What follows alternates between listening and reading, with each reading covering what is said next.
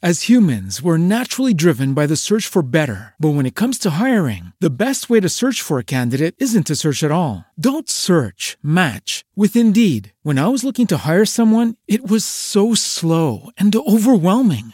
I wish I had used Indeed. If you need to hire, you need Indeed. Indeed is your matching and hiring platform with over 350 million global monthly visitors, according to Indeed data, and a matching engine that helps you find quality candidates fast. Ditch the busy work. Use Indeed for scheduling, screening, and messaging so you can connect with candidates faster. And Indeed doesn't just help you hire faster. 93% of employers agree Indeed delivers the highest quality matches compared to other job sites, according to a recent Indeed survey. And listeners of this show will get a $75 sponsored job credit to get your jobs more visibility at Indeed.com/podcast. That's Indeed.com/podcast. Terms and conditions apply. What's the easiest choice you can make? Window instead of middle seat? Picking a vendor who sends a great gift basket? Outsourcing business tasks you hate? What about selling with Shopify?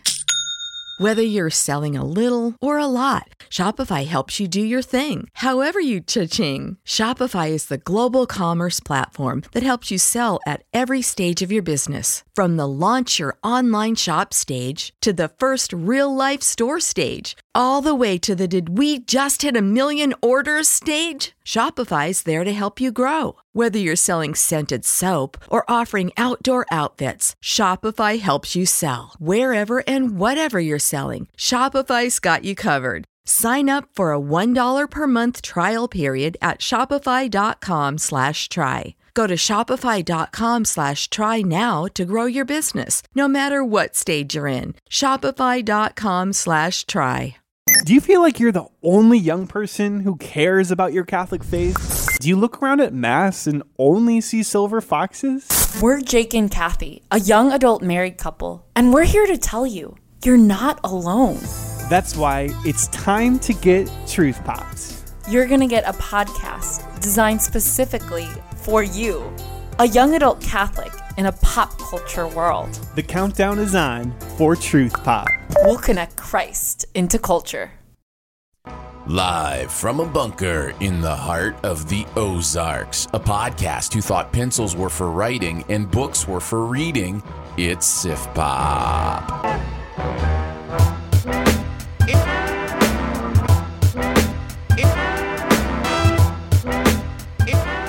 Welcome to Sif Pop, streaming live most weekends, or available to download later in your podcast feed. Unless, of course, you're a patron. Patrons get perks. Patrons get those perks. Whoa. I'm your host, Aaron Dicer, and he's my notable and noble co-host, Andrew Ormsby. Ahoy. And each week we'll chat about movies, television, and whatever else from the pop culture universe is on our minds. There was an emphasis on what else right there. Well, hey, we do what we want. Mm-hmm. We talk about what we want in the pop culture world. Pancakes. Oh, pop culture world. Well, pancakes can be pop culture. Yeah, sure. Especially with all the pancake art, you know, like all the... Do you watch any of those videos, like where people like make characters out of pancakes? I'd be ashamed to actually eat one of those, you know, like destroying a piece of art or something. There's something beautiful about destructive art, though, right? Like it's temporariness. Yeah, there's something like people who do sandcastles talk about this. The idea that you could create this intricate and beautiful piece of art that's just going to go away within the day. You know, it's just like,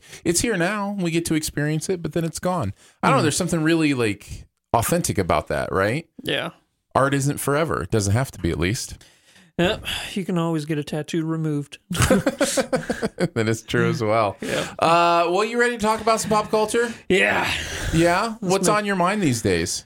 Well, a show ended last night. Oh, but yes. We're not going to talk about that. No, that's true. If you want to know what we think about the show that ended last night, you can listen to Sift the Thrones. One more episode left. Yep. That should be up in the podcast feed later this week. Yeah, this is kind of interesting, right? Because usually when we record Sift Pop, we haven't seen the new episode of Game of Thrones. Yeah, we do it the day before normally. Right, but because we had to kind of push this Sift Pop back a little bit, yeah, we've both actually seen it. So, and normally that would be part of a Do We Care, you know, a giant show like this ending, but we're saving all that goodness for Sift the Thrones. Yeah, so that'll be coming your way if you want to check that out.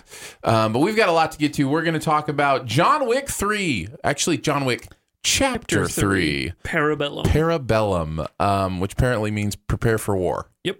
Something like that. I thought I told you that a long time ago. You probably did. Okay. I knew it from somewhere. So that's probably where it came from. Yep. So yeah, we're going to talk about the movie. We've got a best ever challenge on assassin movies, best ever assassin movies.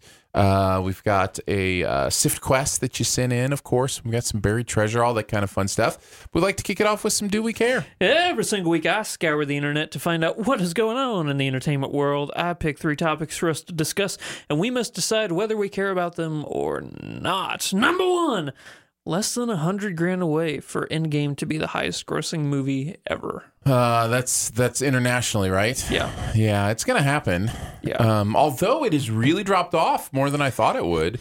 Kind of like a new, not Star, what was the Force Awakens kind of did, you know? People thought, oh, there's no way it can't. And then it just died off. Yeah. Well, but it's interesting because Force Awakens actually did make the most money domestically. Yeah. Didn't quite get to $1 billion. And I don't think Endgame's even going to challenge it at this point, which is really surprising to me. I thought it would after the way it started, but I think it's going to land in, I don't even know if it's going to get to 900 domestically. Yeah, I don't know about that. Maybe I'll go and see it a couple more times. Not $100,000 worth. Andrew will make it happen. Yeah, exactly. No, I'm saving all that money for Godzilla King of the Monsters, remember? Oh, that's right. Yes, yeah. That's the one you need to do really well. Yeah, exactly. For the Summer Sum game to go your way. By the way, not even for the Summer Sum game, just maybe before the Summer Sum game, because normally whenever I do that, I just always vote for the movies I want to do well, not what I think will do well. Yeah. It's more like a wish fulfillment thing for me, because I know I'm going to mess it up anyway. I'm never do well at the Summer Sum game, so this year was just a wish fulfillment. That's nice. That's nice. We'll have, by the way, we'll have results starting to pop up there pretty soon. If you want to check those out, you can go to the website, siftpop.com. Just click on Summer Sum Game. We figure we'd give it a few weeks before we put results up there, since there really haven't even been, 10 movies that are going to make a bunch of money that have come out yet. Yeah. So we'll just wait for a couple more. Although I am feeling pretty confident about putting Endgame at number 1. Yeah, you think that's going to happen? Yeah, I think it might happen. I think, well, let's wait and see what Lion King and Toy Story 4 do. Let's see if they... if they become the most... that would be Wouldn't crazy. That be hilarious? Yeah. Lion King becomes this... I could see it. Even though I have Toy Story 4 above Lion King, of the two of them, that's the one I can see somehow just like, blowing everybody's expectations out of the water. If like nostalgia just takes hold in people's hearts and it's just like they go and see it 20 times. Yeah. But it ain't happening. Number 2. Robert Pattinson is Batman. Or is he? Yeah. Yeah, they kind of got pulled back a little bit, didn't it? A little bit. Yeah. So apparently Warner Brothers is going to be putting Edward through a vetting process before they lock him down as the Dark Knight. I think they had it down to him and Nicholas Hoult is what I read. Nick Hoult. That's Steve Holt from Arrested Development. Oh, yeah. Steve Holt. No, you have Nicholas Hoult, who is Beast in the X-Men movies. Yeah. I think I would actually go for Pattinson on this. I dig both those guys. I think either one of those is an interesting choice. Is it sad I always go for jawline whenever Batman? Because that's all you ever see of him, really? No, that's a fair point. You got to have a good chin and a jawline. Right, yeah. The suit can do, all the other miracles. Yeah. So, yeah, get that old Tim Burton nipple suit. And yeah, that's all you need. That's all you need. No, that was a Schumacher. That was Schumacher. Yeah. You can't put Tim. Oh, actually, I don't like Tim Burton, so I shouldn't have defended him. So that's growth for you. That's why I did it. I put it out there just so you'd have to defend Burton. Thanks, buddy. A little bit. I'm excited for this. I'm glad that they're actually going okay, they're treating it as something that needs to be treated with this caliber of, care. Mm-hmm. Instead of he's a Batman. We've had a lot of Batmans. How can you mess it up? I think this could be really good. I like the Apes movies, so, and I like Reeves. Reeves is good. So this could be great. I'm excited. But then again, we did like David Ayers. because we're like, oh man, did you see End of Watch? This guy's gonna be great. He's doing Suicide Squad. It's gonna be amazing. Will Smith is in it. How can it miss? Yeah, exactly. It missed. And it missed. It did. Number 3. Yeah. James Wan will be producing the new Mortal Kombat reboot. Oh no. Filming starts this year in Australia. Mortal Kombat. Dun, dun, dun, dun, dun, dun, dun, dun, dun, dun. I just had a flashback to all the skate rinks that I visited during the 90s, because that was the song. Did you go on a tour of different skate rinks? No, there was I don't even know if there is a skate rink around here anymore. Yeah. But like that was the song that played that only the speed skaters were allowed on the rink during. Ah, I see. And I love that movie so much, even though I was slow. I always snuck on the rink. You stand for that movie, man. Like you're somebody who thinks that's the good video game movie, right? Like anytime that conversation comes up, you're like, there's a good one. It's Mortal Kombat. I know it's a bad movie, but I love it. I see. It's nostalgia because I saw it when it came out, like 94 or something. I think it came out the same year as Jurassic Park, or maybe the year after. Anywho, I played the video game since I was a little kid. My parents should never have let me play those games. They're insanely violent. Looking back on it now, the fatality. Yeah, the fatalities and stuff, but like how bad the CGI was back then. And I just saw the Mortal Kombat 11 just got released, and there's a video online of every single fatality, and the level of violence and gore that they go to in detail is something I never expected we would get to. It's like they're just like, you know what, we're the reason the MPAA exists or Peggy 18, whatever it is, for video games. Oh yeah. They're the reason why it exists, is Mortal Kombat. Whenever Sub-Zero punched the guy's head off. Yeah. That's when video game ratings came about. Do you remember all the fatalities from the original game? Probably. Wasn't there one where somebody pulled a spine out? Yeah, that was Sub-Zero. Oh, okay. Yeah, he grabbed him by the spine and then ripped him out, Predator style. That's right. And the blood drips off the spine. Exactly. And then Scorpion took off his head and burnt people alive. Okay. Took off his own head? Yeah, like he's a demon, so he like ripped off his head, and there's a skull that breathes fire. I've never played this game, by the way. I just remember the hubbub. If there was ever a game I would not be surprised that you'd ever played, it would be Mortal Kombat or Dark Souls. Not for play Contra. Play Contra. Hey, Contra's the most difficult game of all time. Yeah, so Contra was a blast, man. Oh yeah, but as for the movie, you know what? There is kind of a story here.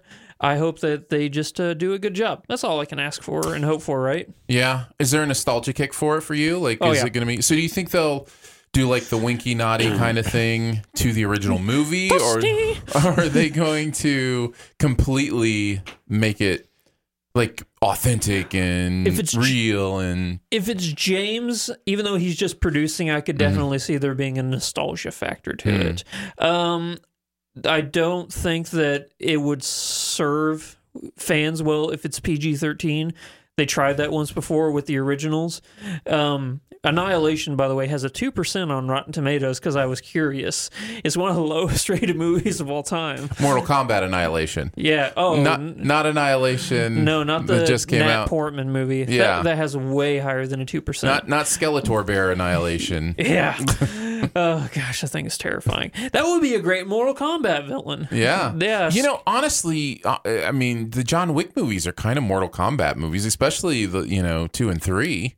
Yeah. It's kind of just, it's fights, right? And it's in fatality moves and all sorts of stuff. So yeah, I think that there's a level of ridiculousness to Mortal Kombat, like you see, but not to John Wick. No. In the games, what I mean is like you see them like crack people's skulls and like break people's legs like 17 times, yet they're still able to walk on them. Right. It's that level of ridiculousness of, okay, that move would have killed you, yet you're still ready for round 2. Yeah.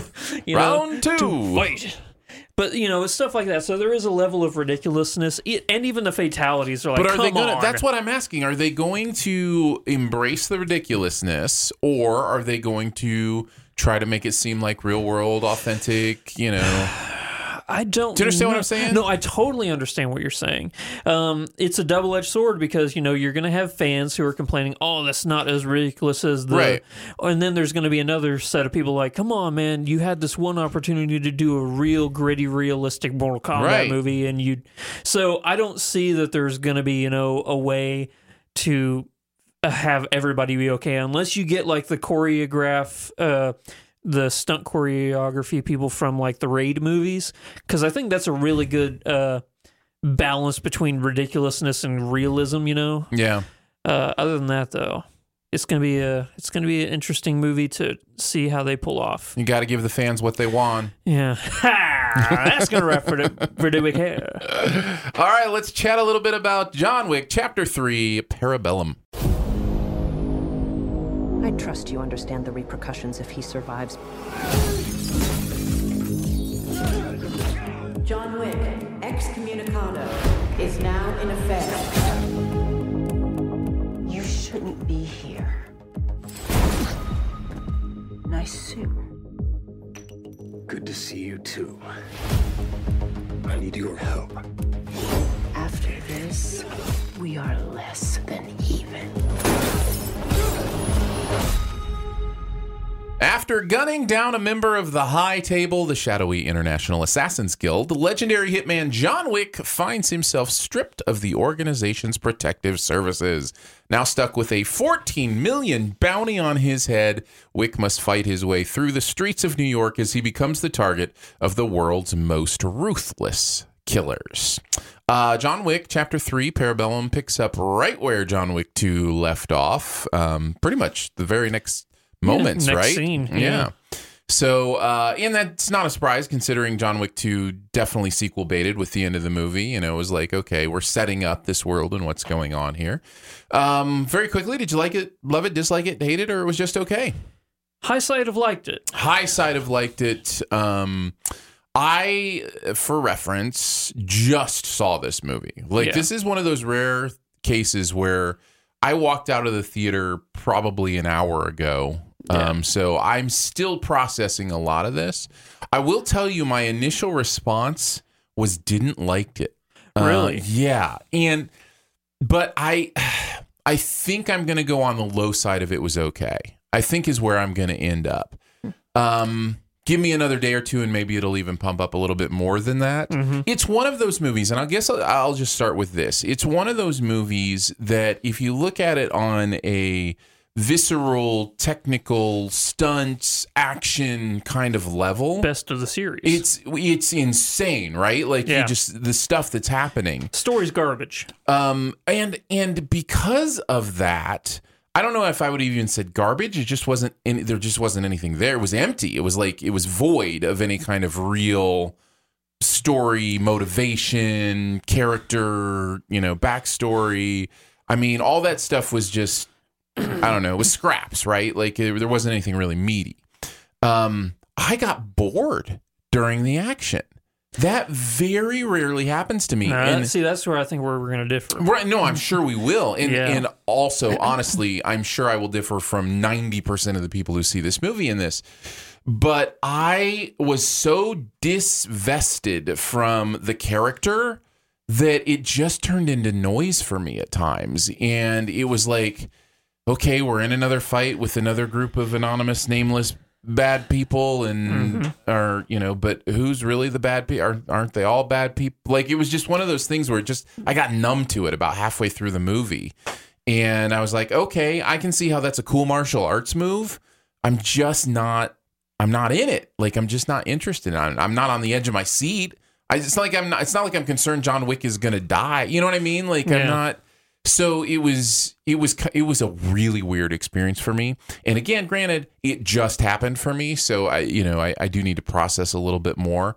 But yeah, I hate knowing that I don't like something that so many people are going to love, because I'm sure the John Wick fans absolutely love this. Mm-hmm. But that's my honest reaction coming out of it. Oh, I'm right there with you. I just, I appreciated the action well, because of, story elements, it just couldn't work for you in some parts. Well, it was distracting. Well, breaking it down, like originally I was kind of in it. Like there's those first few action scenes are insane. And maybe it's a case of, in some ways, I don't know that the movie's action ever lived up to the first 20 minutes. And so maybe there's that part of it too. It's like, okay, now it's just a lot of headshots. It's not, there was something really inventive about the fighting that happened in the first, half hour of this movie that I really thought was cool. And then it never really kind of went there again. I think a lot of people know Halle Berry's in this movie. Yes. Her scene might actually be my favorite part of the movie. Okay. Her action scene. Right.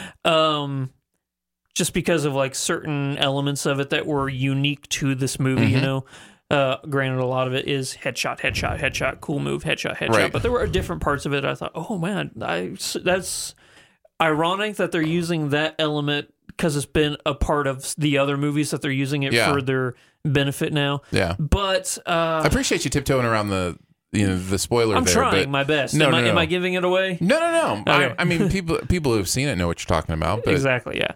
But as far as story goes, I think the issue is they know they did such a good job with the first two movies with this world building, the currency, these organizations, they really, added some really cool stuff. What I think they did here, and correct me if you think differently, is they tried to expand even more, but it just came so cluttered and nonsensical that it actually kind of detracted from all the world building from the first two movies. Yeah, and it became so much more about this world building, or it was interesting because it asked as many questions as it answered, right? With the world building, which is fine. That's normal, especially when you're trying to set up more movies, which this movie does. All the movies, So I get that, but the problem is what I loved and connected with in the first John Wick was this very, very moving idea, and lots of movies use it. Hitchcock used this all the time, of an unwilling participant in a battle that he didn't want to be in anymore, right? That's the whole thing about the first John Wick, and the whole character piece of that movie is that he was drawn back into something that he had somehow managed to escape, and he didn't want to be there, but he was going to make it right. And right? in the second movie as well. Yeah, a little bit less, but it's still there in the second movie. And I feel like it's almost all gone now. I feel like now it's just John Wick, the superhero assassin guy. And it's like, I miss the humanity of that character. I don't know how I'm supposed to connect to him in this movie the way I connected to him, especially in the first one. Yeah. So that's what makes it difficult for me. No, I'm right there with you. If I had to sum it up. My biggest complaint about this movie is character decisions that make absolutely no sense. Mm-hmm. There's a lot of times where a character does something totally out of their persona. I'm like, no, they would never do that. From what you've shown me about this character from the first two movies, you're just coming out of left field with a lot of this stuff. Mm-hmm. Yeah. So, and I don't think you're talking about this part of it, but this movie, even more than the others, I think maybe I'll have to go back and watch it. Maybe I'm wrong. Maybe I was just involved more. Really suffers from one at a time-itis, where the fights, it's like there's a moment in one of the fights where I'm going to say 12 to 20 bad guys are chasing John Wick into somewhere. And then it's just one of them fighting him. And then when he's done with that one, another one will pop up and fight him. It's like there are guns going off. All 20 of those people know where this fight is. And there's $14 million on the line. There was just a lot of that in this movie where I was like, okay, we're setting up cool action as opposed to actually feeling like an authentic space. Yep. That's okay. I get it. That's fun, right? Like the Raid movies are like this too. Like I get it. Of course, I'm one who doesn't like the Raid movies as much as most people do. So I love the Raid movies. I know I'm the weird one, but honestly, maybe that's a great thing to bring up because this movie felt to me like how I felt after the Raid movies. Well, spoiler, some Raid actors are in this movie, so. Oh, really? Oh, did you not? I'm so disconnected from those movies. I let those go, so it wouldn't surprise me if I didn't realize. The main bad guy from the first one and the main bad guy from the second one are fighting John Wick together in this. Oh, okay. I knew in my mind the way that it was shot and portrayed. Yeah. That it had to be something like that. So yeah, okay. that was kind of fan service because John Wick is like the Americanized version of that type of combat. Like that gritty, every single move means something sort of thing. But I got to tell you, even as somebody who's seen those movies and didn't recognize them, that whole scene feels a little off if you don't know what's going on. It does. You understand what the way it because ends, how different it is from all the other fight scenes. Yeah, and the way it ends is so dumb. Yeah. That's another. I'm sorry. I feel like I'm dragging you into the negatives. You need to gush about this movie. I don't want you to think. Because so much of my negatives are generalized, and a lot of my negatives are a lot of my positives are generalized, but my negatives are specific. So it's easier to talk about negatives when you can say, I didn't like this, and this. Right. Yeah, but whenever your positives are so encompassing, there's like this entire part of the movie really worked for me. It's just character decisions, over abundance of nonsensical world building, and that's about it. I could just nitpick specific scenes, but I think the action is amazing. I think the action in this one is the best it's ever been. Maybe the best choreographed action movie in the last 3 or 4 years. It's pretty incredible stuff. And like I said, especially those first couple scenes and the one you mentioned with Halle Berry, I think is also pretty interesting and unique. Mm-hmm. So you're right. The action is absolutely insane, and I think that's it. You can tell they did the work, right? That's the other thing. They're not using, for the most part, camera tricks or cuts to confuse you and not let you see the seams, right? And this is one of the things we've loved since John Wick 1. That this is a movie that is interested in authentic action that feels like it's taking place in a real space. Yeah. Maybe the mechanics, like I mentioned earlier, aren't as authentic, like the one at a time-itis, that kind of stuff. But the actual movements are, and the idea that these people are reloading their guns, like that has always been one of the things with this series. Is guns don't have infinity bullets, and these movies are very aware of that. There's a shotgun scene in this movie that takes real care and use with the idea of, when you got to load shotgun shells, that's a whole different animal, Yeah, so, you got to do it one at a time. Mm-hmm. So I found that really cool. Yeah. Is there anything other than the action though that you really loved? Like other specific, things to pull out? I'm gonna have to wait till spoilers to get into, because there are some specific moments. I'm like, the way this character did that, or this character. I could say beyond the action. Let's say this. The main bad guy in this movie, I'll just say he's bald. I really dug his character. I thought his character was interesting. The fact that he was such a fan of John, because John Wick in this universe is known as being the best of the best of the best. Yeah. And the fact that there are people within that profession who's like, that's the guy right there. He's like a football player or something, like, I want your autograph. Do you watch Barry? No. Okay. He is very much like a character in Barry. Down to the bald head, down to the comedic timing. Is he the one with the weird accent? Okay, yeah. I've seen the pilot of Barry. So that I couldn't quit thinking about Barry whenever that character was talking, because it's very similar to the tone of that TV show. So yeah, and well, I mean, I guess they're both about assassins too, right? So it kind of makes sense. I'm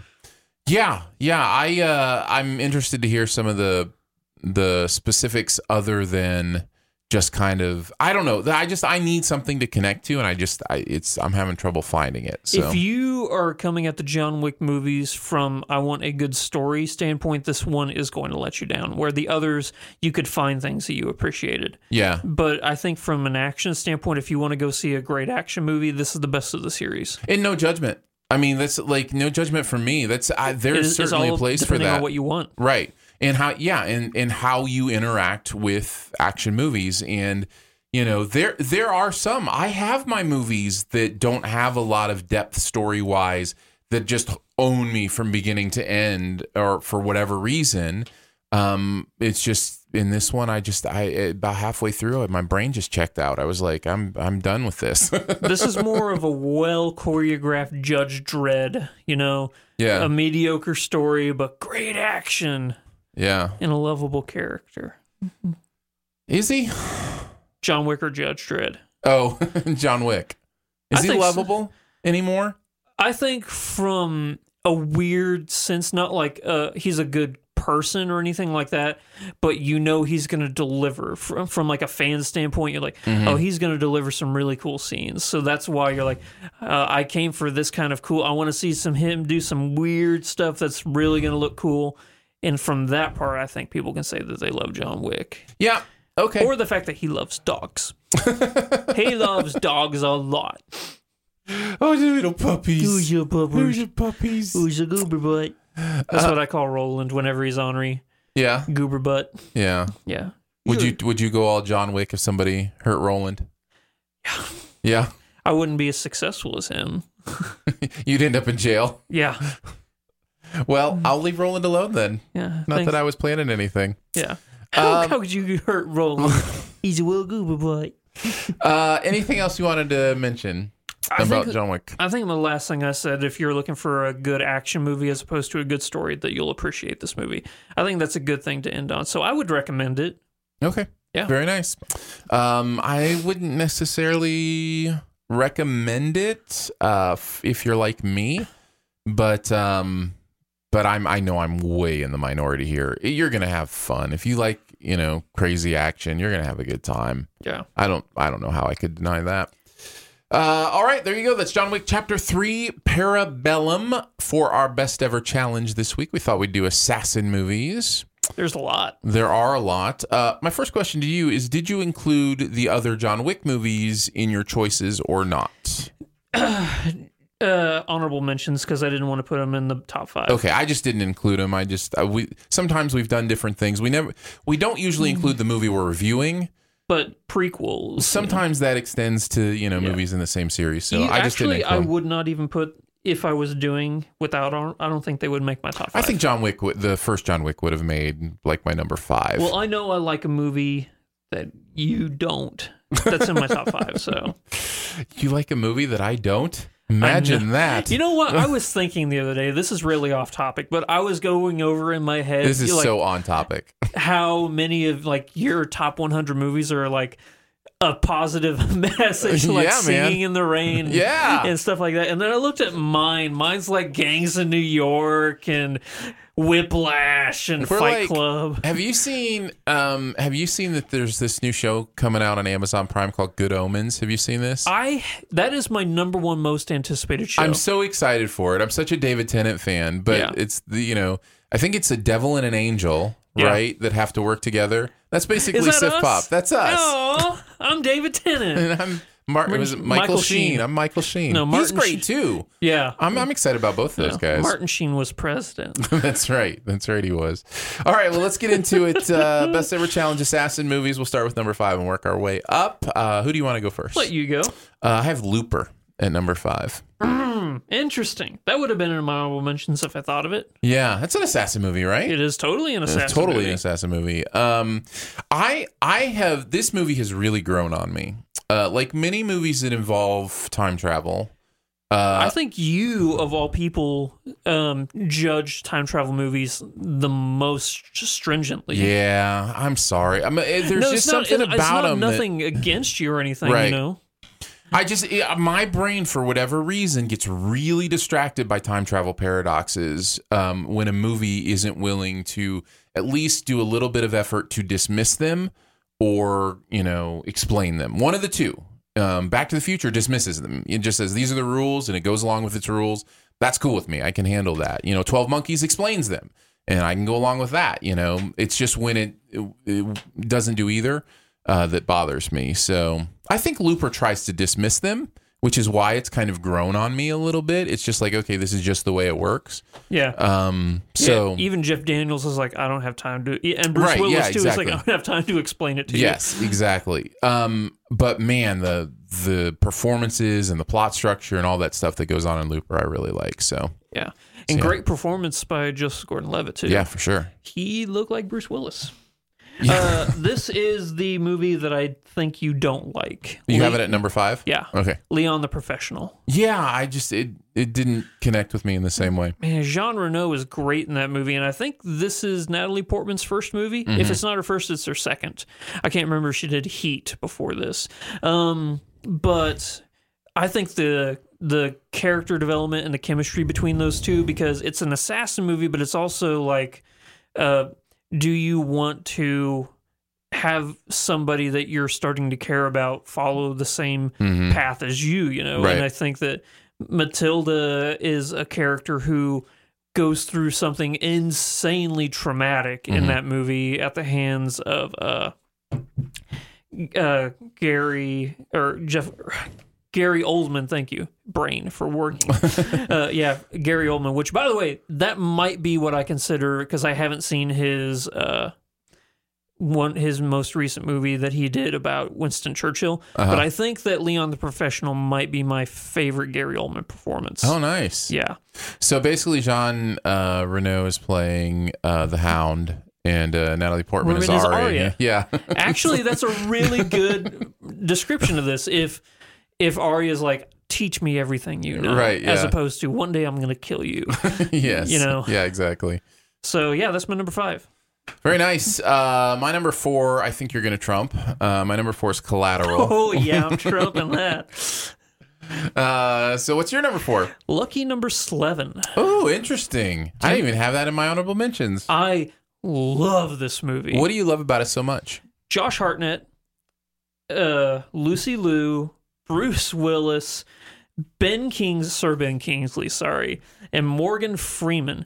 That is a star-studded cast. Yeah. And everybody is on their game. It's a fascinating story that keeps you guessing where it's going to go, about this man who falls into this mistaken identity that is like told, hey, you owe these 2 crime lords a lot of money. He's like, but I'm not that guy. He's like, well, you were in the wrong place at the wrong time, so you better come up with this money. Yeah. And I think that the characters that Lucy Liu and Josh Hartnett play, like their romance together is like one of the most adorable and like I want them to be together so bad things I've ever seen in a movie, and I'm not exaggerating there.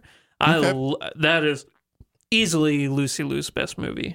Nice. And Josh Hartnett, because guy doesn't do many good movies. Pearl Harbor, what?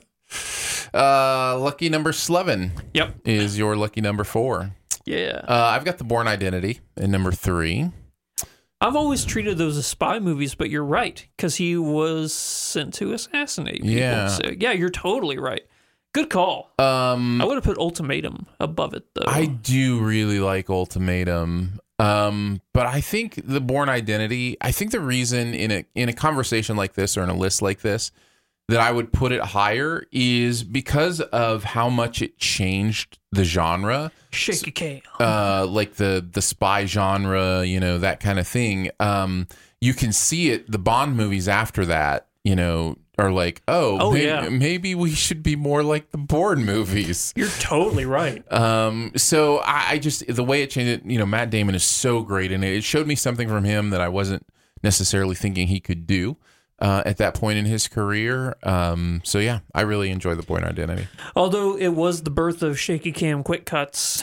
Yeah. So I'll forever be it was mad cool, at like them. it was new then and exciting. And what was kind of cool with the Bourne did beside the shaky cam is it was environmental fighting. A lot of what we see in John Wick even is environmental fighting. What can I grab? Yeah, right exactly. now? What's around me? Yeah. So I think that was something else that kind of did very well. Yep. Number 3. Yep. Munich. That's a great choice. That was in my honorable mentions. This was one of the movies after I left the theater. I'm like, what did I just watch? Yeah. That movie is intense. It is For sure. heavy. It's a heavy movie. Maybe for the simple fact that it's based on a true story that makes it that much more intense and, insane. But a lot of people who were not famous at the time are in that movie. Daniel Craig is in that movie. James Bond is in that movie. And he's a throwaway character. And Eric Bana before he was the Hulk, So, but man, Eric Bana's character, man, he goes through some stuff in that movie. Yeah. And it's not only, the revenge for the MI6, the birth of the... What is that Israeli group called? Mossad. It's the birth of the Mossad, and the revenge for the Munich assassinations. But to see these characters do these, revenge killings, and how it changes not only their country but also them, because they start getting paranoid. Like, okay, so now that I'm doing this, people are going to be coming after me. Right. There's a scene in the movie where Eric Bana just I know there's a bomb in my house. So he just grabs a blanket and just curls up in his closet. And it's just so this is going to be him for the rest of his life. He signed on to do this, but it's messed him up permanently. Heavy movie, but it's super good. Steven Spielberg. Yeah, it's a good choice. Good choice for sure. Your number 3? My number 2. Oh, okay. My number 2 is In Bruges. Yeah. Have you ever seen In Bruges? Have I seen In Bruges? Have I seen In Bruges? It's so good. Man, if it wasn't for it was going to be my number 6, but I kept going over my list. And I'm like, okay, that's technically an assassin movie. That's technically an assassin movie because I like horrible, evil movies, apparently. But In Bruges is in my top 100 movies of all time.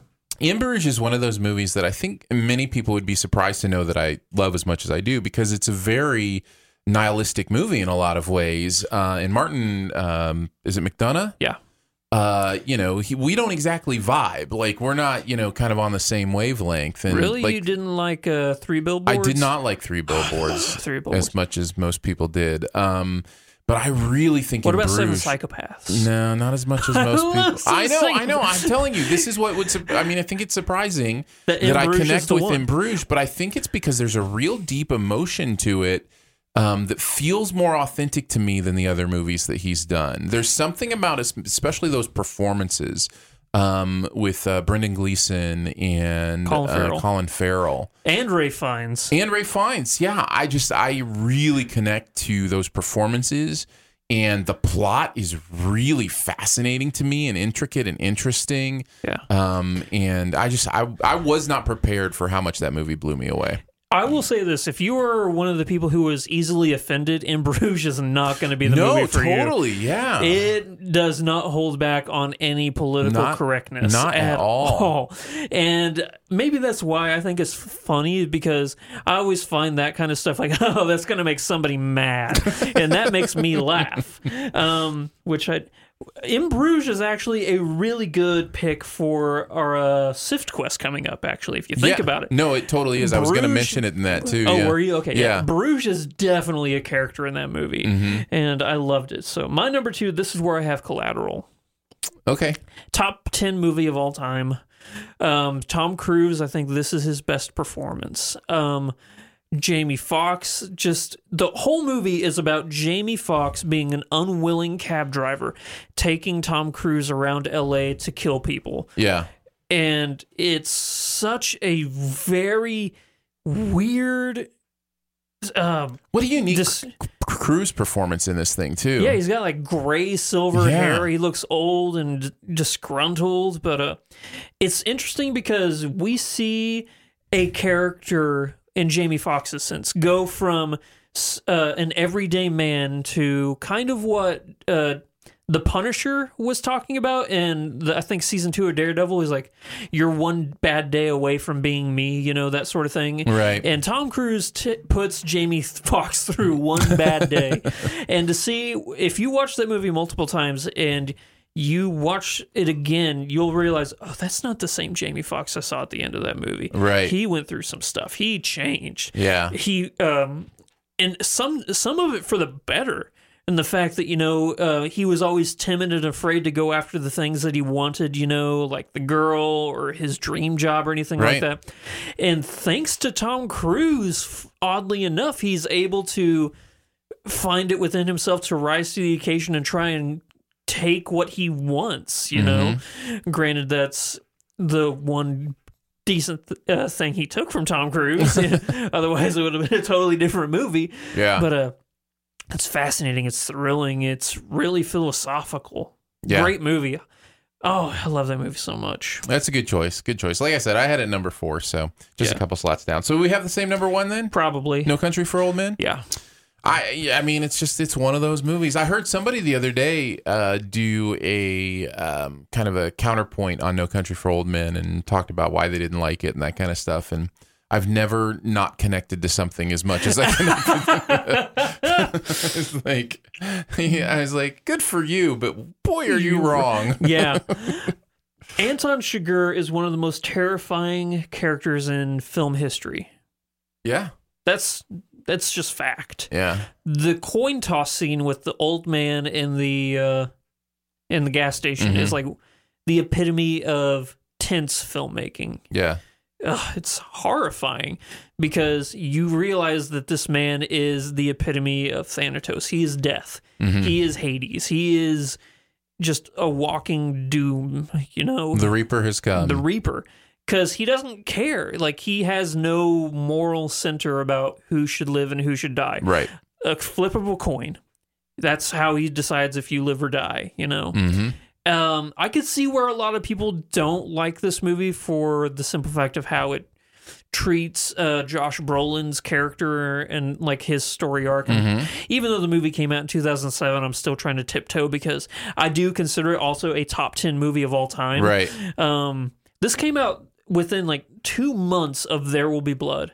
And I always go back and forth in my head of which one I have I used higher. to get them confused, by the way, because they came out so close to each other and they both kind of have that nihilistic kind of feel to them. Exactly, yeah. I don't get them confused anymore, but when they first came out, I was like, I used to call them by each other's titles. Yeah.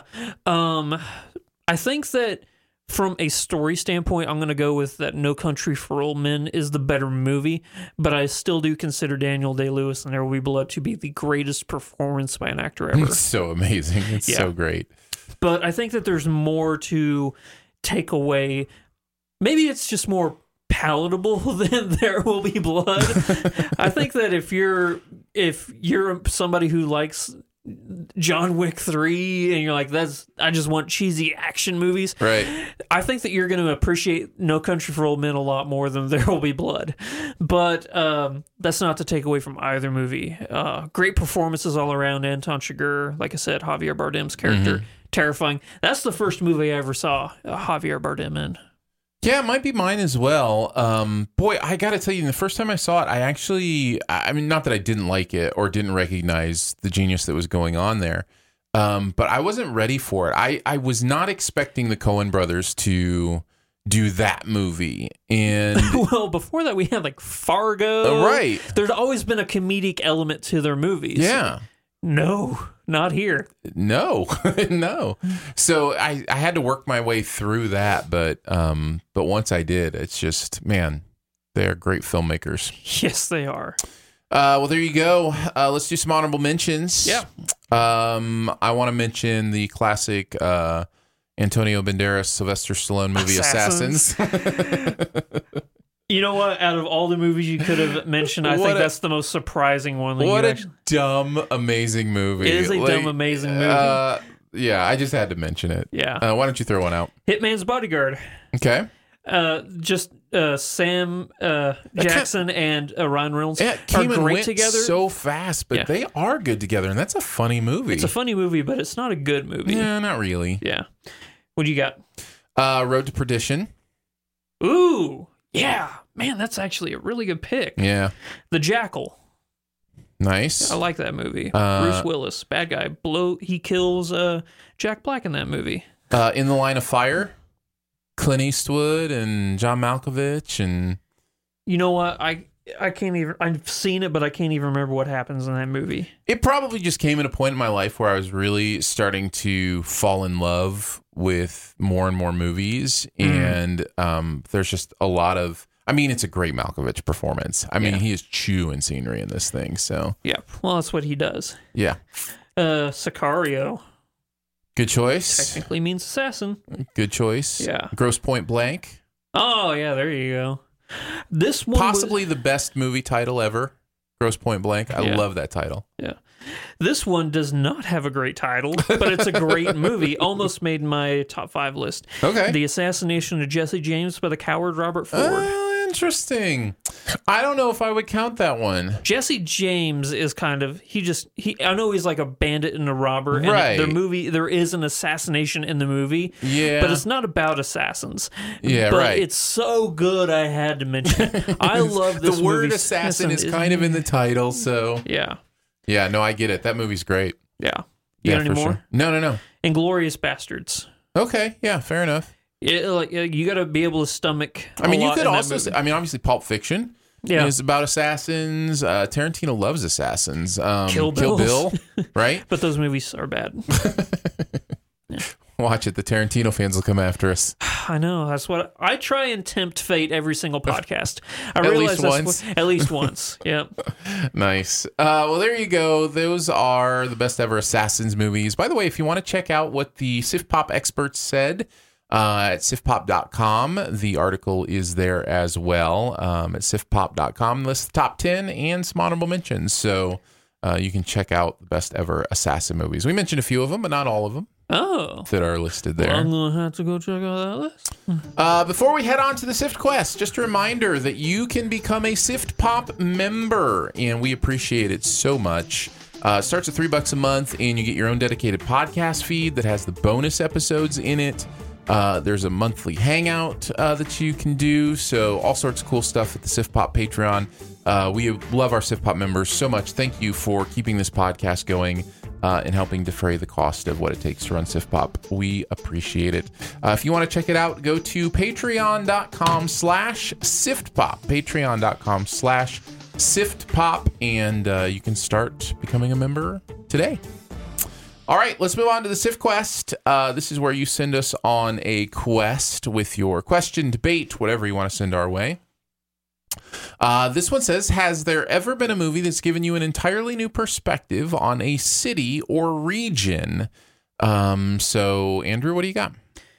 Ciudad de Jesus, the city of God. Yes. Yeah. I was, for a second there, I had no clue what you were talking about. I was like, that was my first choice as well. And I was like, what is he saying? Yeah, city of God.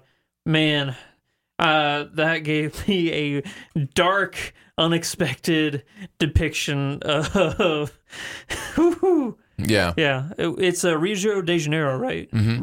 Rio de Janeiro, yeah. Yeah. It's a little different than the movie Rio. It's A little bit. Not quite the same. That was what I thought Rio de Janeiro was like. I thought they were singing Paris. Yeah, Everybody was having right. a good time. I could not have been farther from the truth, apparently. According to that movie. Exactly. Great movie, though. Yeah. Great movie. Not so great movie, in my opinion, even though... It's going to be my next one, isn't it? Slumdog Millionaire? No, actually. I don't like it as much as like the Academy Award buzz, all that kind of stuff that it got, but it definitely is a movie that helps you understand more about that area and what's going on there. So I love that movie, actually. Yeah. So that was one I had. This is the movie I know you hate that I have. Lost in Translation. Oh, yeah. Yeah. Dude, have I said I hate it? You've said, compared to me, that you really don't like it. I find it, really boring. Yeah. But Tokyo is definitely a character in that movie. For sure. And I saw the movie, when did it come out? Like 2008? I was really stupid back then. I was not a wise person.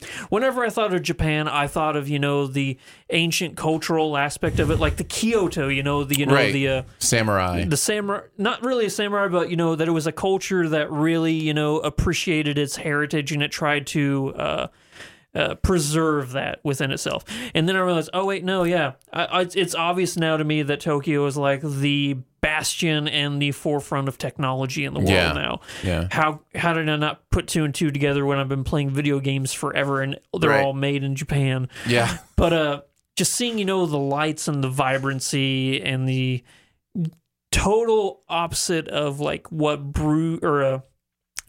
he's used to in that movie. I almost said Bruce Willis. No, Bill Murray. Bill Murray is in that movie. You know, it's just what he's used to because everything to him is like new and unique, and like he just latches onto Scarlett Johansson because she's the one thing that he understands. Very nice. Yep. Roma. I have to mention Roma. There's a real sense for not just Mexico, but the idea of that time. I was about to say it's space. also a cultural and a period piece as well. Yeah, exactly. And all that put together, I think gave me a entirely new perspective on kind of the Mexican heritage and those kind of things. Lord of the Rings. I thought Middle Earth was going to be no. I got an entirely new perspective on Hobbiton. Yeah. I thought that it was the forefront of technology. That's right. But I know you said you had In Bruges. Yeah, I was going to mention it. Yeah. There's another movie we've mentioned that I would have in this category too. We briefly mentioned when we were talking about the Coen brothers. Fargo is an interesting movie that gives you kind of that northern feel that a lot of movies don't have. Yeah, it's, you know, besides the violence and the horror of it all, you just get how happy-go-lucky I'm gonna throw up on my skitty. And she spent all day making it too. It's the minimalistic love for everything they have up there. Like he's worried about throwing up spaghetti, and that's just adorable. You just want to be everybody's friend up there. What about Strange Brew? Could we say Strange Brew? I don't think I've seen Strange Brew. Oh, it's just, it all takes place in Canada, and it's just what are their names? I'm really sad you haven't seen Strange Brew. The Mackenzies, Doug and Bob Mackenzie, I think are the characters' names. It's from SCTV, the old skit show, and they did a movie. And anyways, a lot of people calling each other hoser and boy, you hoser. Yeah. I almost said Winter's Bone, but we live in the Ozarks. We know what's going on around here, but I could definitely see that one being a changing of the perspective. Like, oh, it can get kind of rough down in the Ozarks, huh? It can. Yup. Meth capital. Is it still? I thought somebody took the title from us. I think maybe like, darn it. I think we lost our meth capital title. How do we lose our reign? Let's see what happens with a Google search of meth capital of America. Detroit. You think Detroit's the meth capital now? Let's see. Oh, interesting. First thing that pops up is that there's an urban legend that your city is the meth capital of America, and apparently there are like 20 cities that think they're the meth capital of America. Evansville, Indiana. Yeah, that's the first one that pops up for me. So maybe we're not. Maybe we're not anymore. I don't know. Have you ever been on SpringfieldMugshot.com? I'm not saying there's no crime in the area. I'm just saying. Well, that's a worthy exploration right there. That's a nice little rabbit trail. Can see what the meth capital of the world is. A bunch of, when you think of the Ozarks, you just think of happy-go-lucky Branson, Silver Dollar City, Bald Knobbers. You know, everything's good down there. No. You just said Bald Knobbers, and somebody who's not from the Ozarks is really confused about what you're talking about. No. All right, let's, unless you have another one. Do you have another one? No, I think we mentioned the big ones. Okay.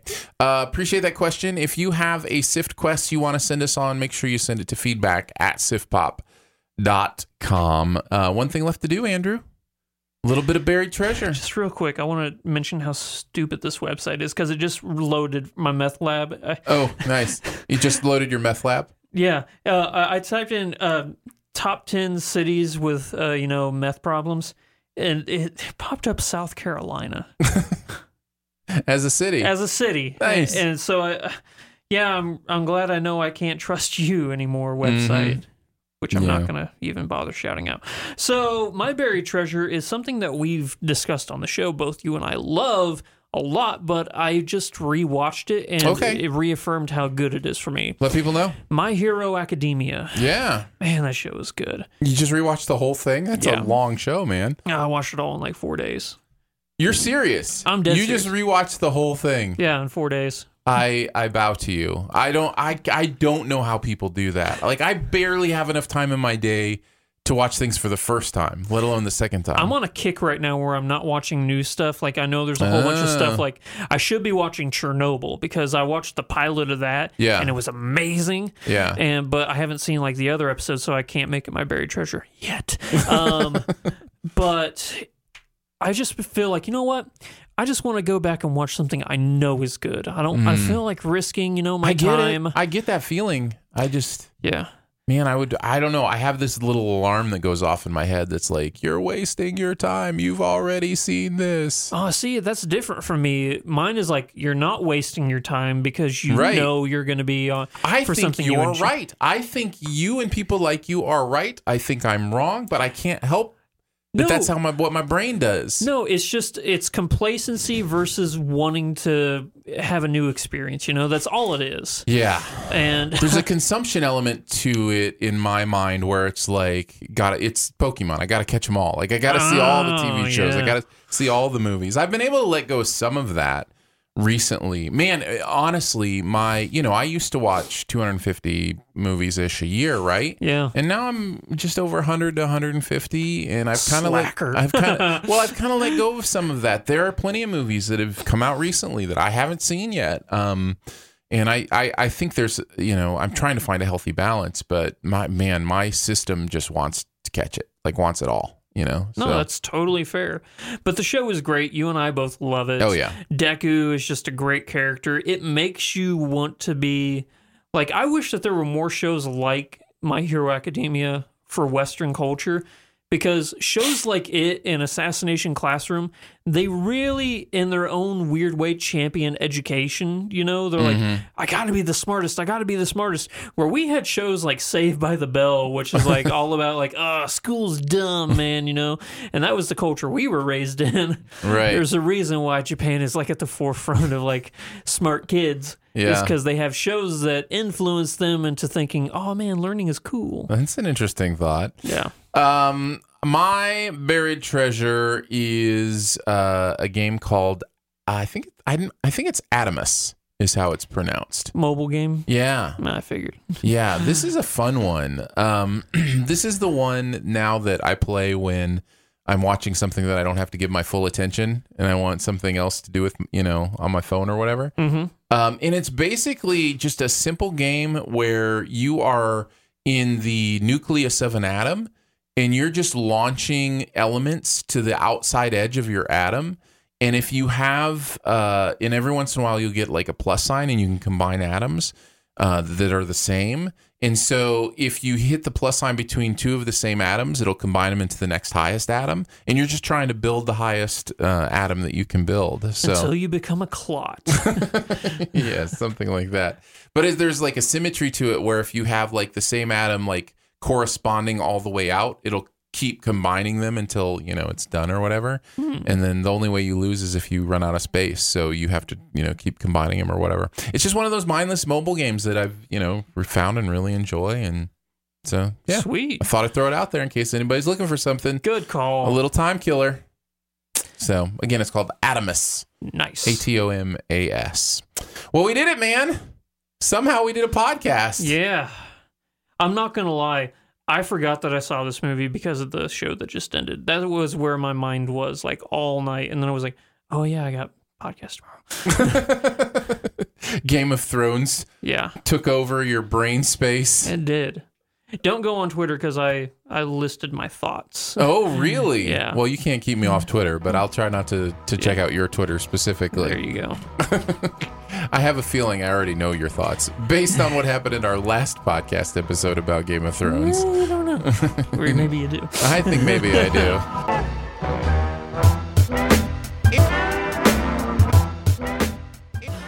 Well, thank you so much for joining us today for Sif Pop. It is part of the Studio DNA Podcast Network. If you want to find out more about other shows on the network, you can go to studiodna.media, or you can just search for Studio DNA in your podcast player. Thanks, Andrew, for hanging out again. Thank you, buddy. Appreciate you being on the show. If you want to check out Andrew on Twitter or wherever, it's at Flick Freaks on all the socials. I am at Aaron Dicer, and of course, you can follow at Sif Pop. Or find out other fun stuff at sifpop.com. Much love and gratitude to our members of Sif Pop for giving monthly to make it a real thing. Support starts at $3 a month. And you get access to every bonus episode as well as some other fun perks, including a monthly video hangout. Your support directly helping Sif Pop this year start some fun new stuff, so thank you for that at patreon.com/SifPop. Lots of ways to connect with the podcast. Please comment, rate, throw some stars at us on iTunes. We appreciate it, or Apple Podcasts as it were now. You can also email us, feedback@sifpop.com. And finally, if you're having a good time, your movie-loving friends will probably like the show too, so make sure you let them know about it and that listening is much easier than leaving a Yelp review for The Continental.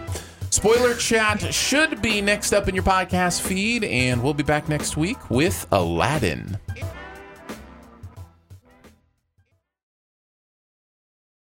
As humans, we're naturally driven by the search for better. But when it comes to hiring, the best way to search for a candidate isn't to search at all. Don't search, match with Indeed. When I was looking to hire someone, it was so slow and overwhelming. I wish I had used Indeed. If you need to hire, you need Indeed. Indeed is your matching and hiring platform with over 350 million global monthly visitors, according to Indeed data, and a matching engine that helps you find quality candidates fast. Ditch the busy work. Use Indeed for scheduling, screening, and messaging so you can connect with candidates faster. And Indeed doesn't just help you hire faster. 93% of employers agree Indeed delivers the highest quality matches compared to other job sites, according to a recent Indeed survey. And listeners of this show will get a $75 sponsored job credit to get your jobs more visibility at Indeed.com/podcast. That's Indeed.com/podcast. Terms and conditions apply.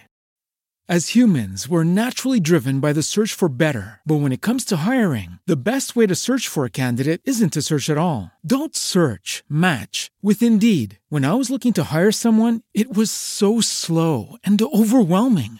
I wish I had used Indeed. If you need to hire, you need Indeed. Indeed is your matching and hiring platform with over 350 million global monthly visitors, according to Indeed data, and a matching engine that helps you find quality candidates fast. Ditch the busy work. Use Indeed for scheduling, screening, and messaging so you can connect with candidates faster. And Indeed doesn't just help you hire faster. 93% of employers agree Indeed delivers the highest quality matches compared to other job sites, according to a recent Indeed survey. And listeners of this show will get a $75 sponsored job credit to get your jobs more visibility at Indeed.com/podcast. That's Indeed.com/podcast. Terms and conditions apply.